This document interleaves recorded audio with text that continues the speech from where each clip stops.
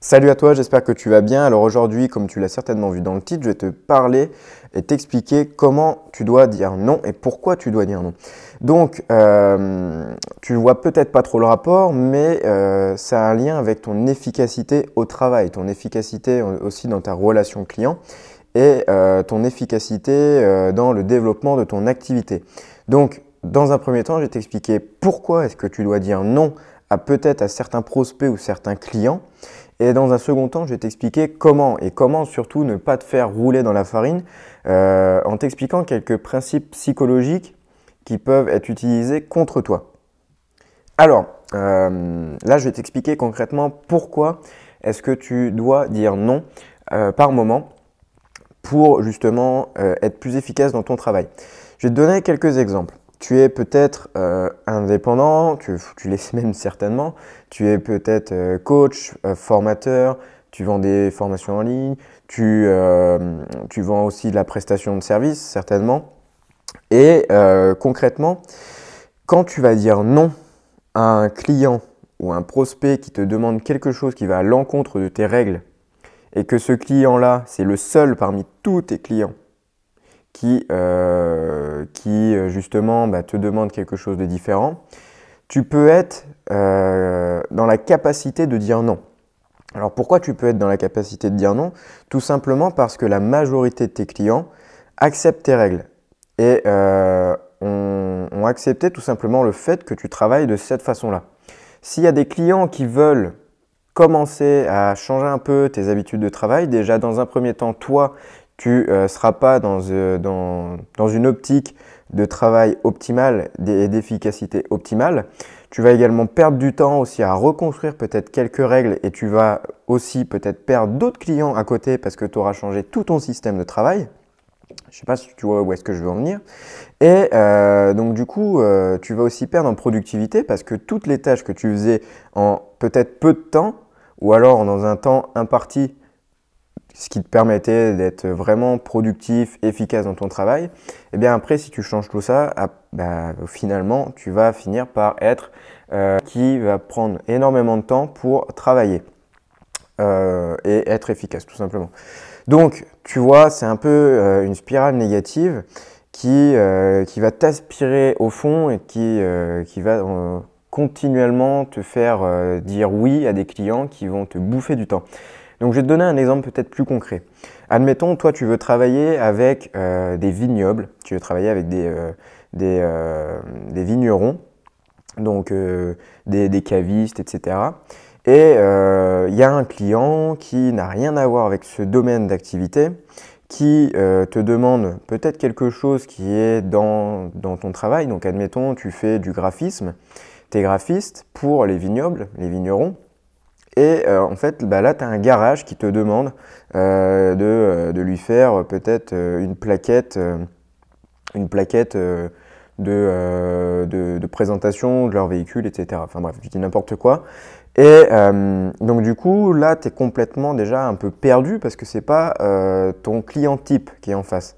Peut-être qu'il va te payer cher, peut-être qu'il va te payer vraiment énormément. Alors, ce que tu peux faire, c'est soit tu vas faire un test avec lui, et savoir si tu peux élargir peut-être ton portefeuille client avec et potentiellement des garages automobiles. Ou alors, tu lui dis tout simplement non. Parce que tu vas déjà devoir te remettre dans le bain d'un autre domaine d'activité avec lequel tu n'es pas forcément familier. Okay. Donc déjà ça va un petit peu te chambouler. Tu vas également perdre du temps pour ce client et donc c'est du temps perdu pour tes clients déjà fidèles. Donc on va dire que ta relation client avec tes clients fidèles, elle sera un petit peu rompue en quelque sorte parce que tu n'auras pas le même temps qui leur sera dédié. Alors après c'est normal, des fois tu me diras, si tu as de plus en plus de clients, tu ne peux pas passer autant de temps avec certains. Mais ça, il faut bien leur faire comprendre aussi. Mais concrètement, si tu commences à donner énormément, plus que ce que tu donnes déjà à des clients fidèles à un nouveau client, alors que tu ne connais pas vraiment son domaine d'activité, tu vas perdre du temps. Un autre exemple, si ce n'est pas du tout ce que tu faisais, là en l'occurrence le garage automobile te demande de faire une plaquette de présentation de son activité et toi, tu fais des logos d'habitude pour des vignerons.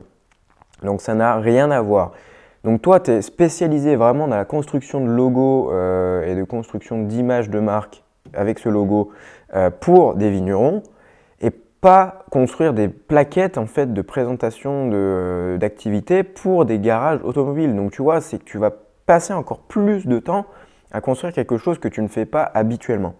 Donc, au bout d'un moment, il faut savoir aussi peser les pour et les contre et te dire, ok, soit je veux fidéliser déjà mes clients fidèles et peut-être augmenter le prix petit à petit, soit je veux voir, peut-être tester avec un nouveau client, si ce domaine d'activité-là et cette prestation de service peut être intéressante. Tu peux faire ça aussi, tu peux tester, mais si tu vois très rapidement que ça te prend du temps, bah, tu peux rompre le contrat et dire bah, ok non, ça convient pas, ou alors tu peux tout simplement lui dire dès le départ bah, ça convient pas du tout à mes standards et j'ai déjà assez de clients pour mon activité. Donc je ne sais pas si tu vois un peu tout ce que je veux dire.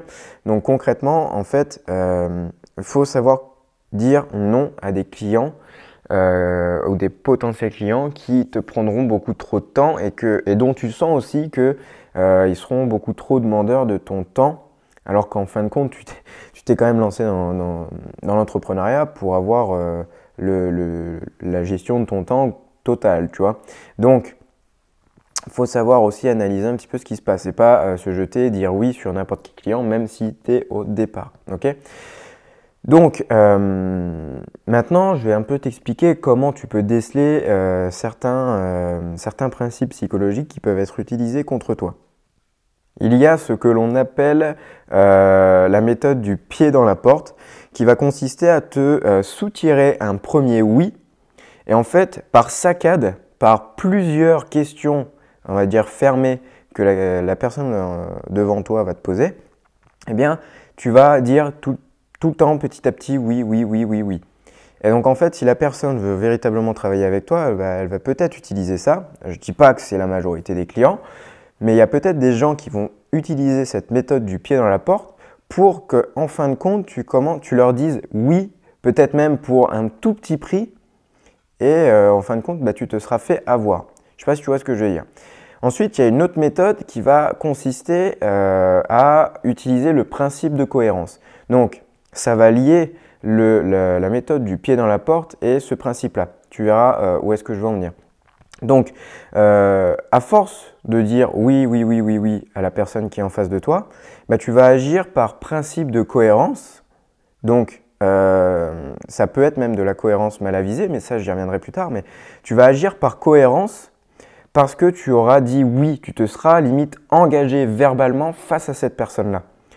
Donc, et même si vous avez signé un contrat, bah là, tu t'es encore plus engagé, tu vas agir encore plus par cohérence. C'est-à-dire que même si tu sais au fond de toi que c'est un client qui va te prendre énormément de temps et qui ne te paye pas à ta juste valeur, bah, tu vas quand même travailler pour elle, pour lui peut-être plutôt, même si tu sais que ce n'est pas forcément la meilleure solution pour toi. Et donc en fait, à force de dire oui, à cette personne-là, à ce potentiel client, et en t'engageant, peut-être en signant ou en disant oui, eh bien, tout simplement, tu vas agir par cohérence et travailler pour cette personne-là pour un prix ridicule parfois. Donc ça, c'est un autre point sur lequel je veux vraiment que tu fasses attention. Je t'ai parlé de cohérence mal avisée. Et la cohérence mal avisée, c'est quelque chose que tu as certainement connu. Et ça, moi, je l'ai connu aussi. C'est que tu vas dire oui à quelqu'un, alors qu'au fond de toi, en fait, eh ben, tu veux dire non. Tu veux dire non à cette personne-là et tu sais que ce n'est pas la bonne solution. Et comment tu sais que ce n'est pas la bonne solution pour toi? C'est que bah, tu vas commencer à avoir des sortes pas de crampes d'estomac, mais tu vas te sentir un peu vaseux, tu vas avoir un petit peu mal au ventre et tu sais en fait dans ton ventre, c'est bizarre hein, à expliquer comme ça, mais tu sais dans ton ventre en fait que tu ne veux pas. Mais en fait, tu vas prendre ce que l'on appelle non pas une décision sentimentale, mais une décision réfléchie. C'est-à-dire que une décision intellectuelle, pardon, c'est-à-dire que tu vas commencer à réfléchir à quelle décision serait intéressante pour toi. Donc, c'est-à-dire que ton ventre, il te dit non, n'y va pas, n'y va pas, n'y va pas. Et même ton cœur, parfois, il dit non, n'y va pas, n'y va pas, n'y va pas. Mais toi, ton cerveau, il réfléchit, réfléchit, réfléchit, réfléchit. Et de fil en aiguille, eh bien, tu te dis, ouais, ça pourrait me faire de l'argent, ça pourrait me permettre d'avoir un témoignage client, etc., etc. Et donc, au final, ton cerveau, il te dit de dire oui, sauf que tout ton corps entier, il te dit non.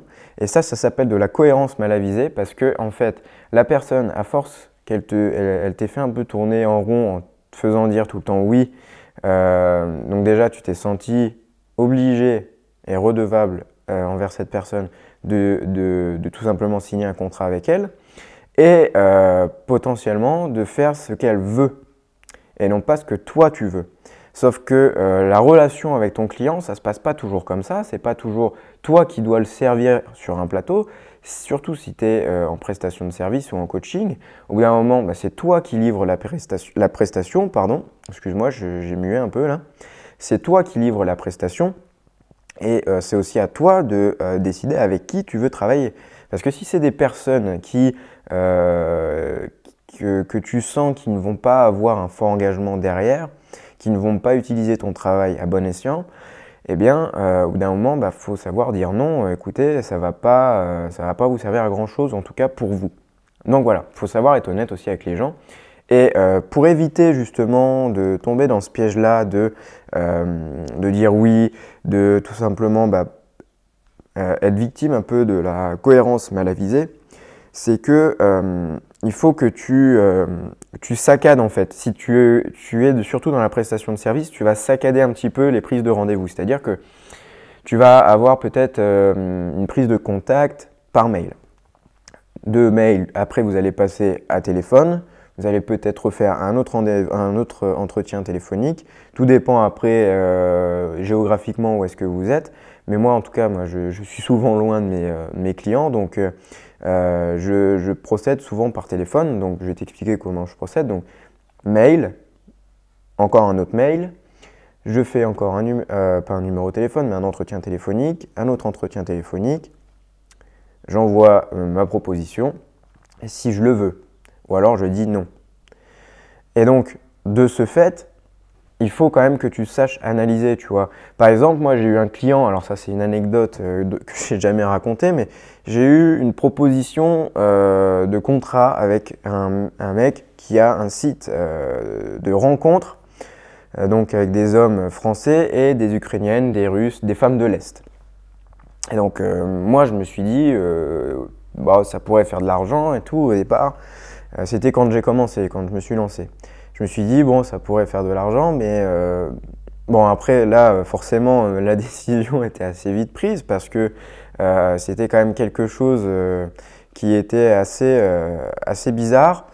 Donc, j'ai dit non, tu vois, même si au départ, j'avais pas de clients. J'ai dit non parce que déjà, d'une part, c'était aussi mon image personnelle qui allait être en jeu. C'est aussi le fait que je sentais pas forcément le client en question et que voilà, moi les sites de rencontres et tout ça, c'est pas ma cible non plus. Donc j'ai réfléchi, tu vois, mais dans ma tête, je commençais à me dire ça pourrait me faire de l'argent et tout, c'est cool. Mais au bout d'un moment, il faut savoir aussi te poser les bonnes questions et te dire ok, quelle a été ma réaction au départ? Si je devais prendre une décision, si je devais revenir en arrière, quelle serait la décision que je prendrais tout de suite? Et là, souvent, en fait, faut avoir la capacité d'écouter aussi ton bide, parce que si ton bide, il te dit non, non, c'est non, quoi. J'ai dû déjà te l'expliquer dans un de mes podcasts, mais quand j'étais plus jeune, j'avais acheté un jeu vidéo, et c'était un jeu vidéo que je ne voulais pas forcément acheter, et j'ai été malade parce que j'avais pris cette décision à l'encontre en fait de ma décision sentimentale et donc ça s'est manifesté dans mon corps. Bon, bref, on s'en fout. Mais tu vois un petit peu comment est-ce que tu peux éviter de te faire rouler dans la farine. Maintenant, il y a une façon de dire non.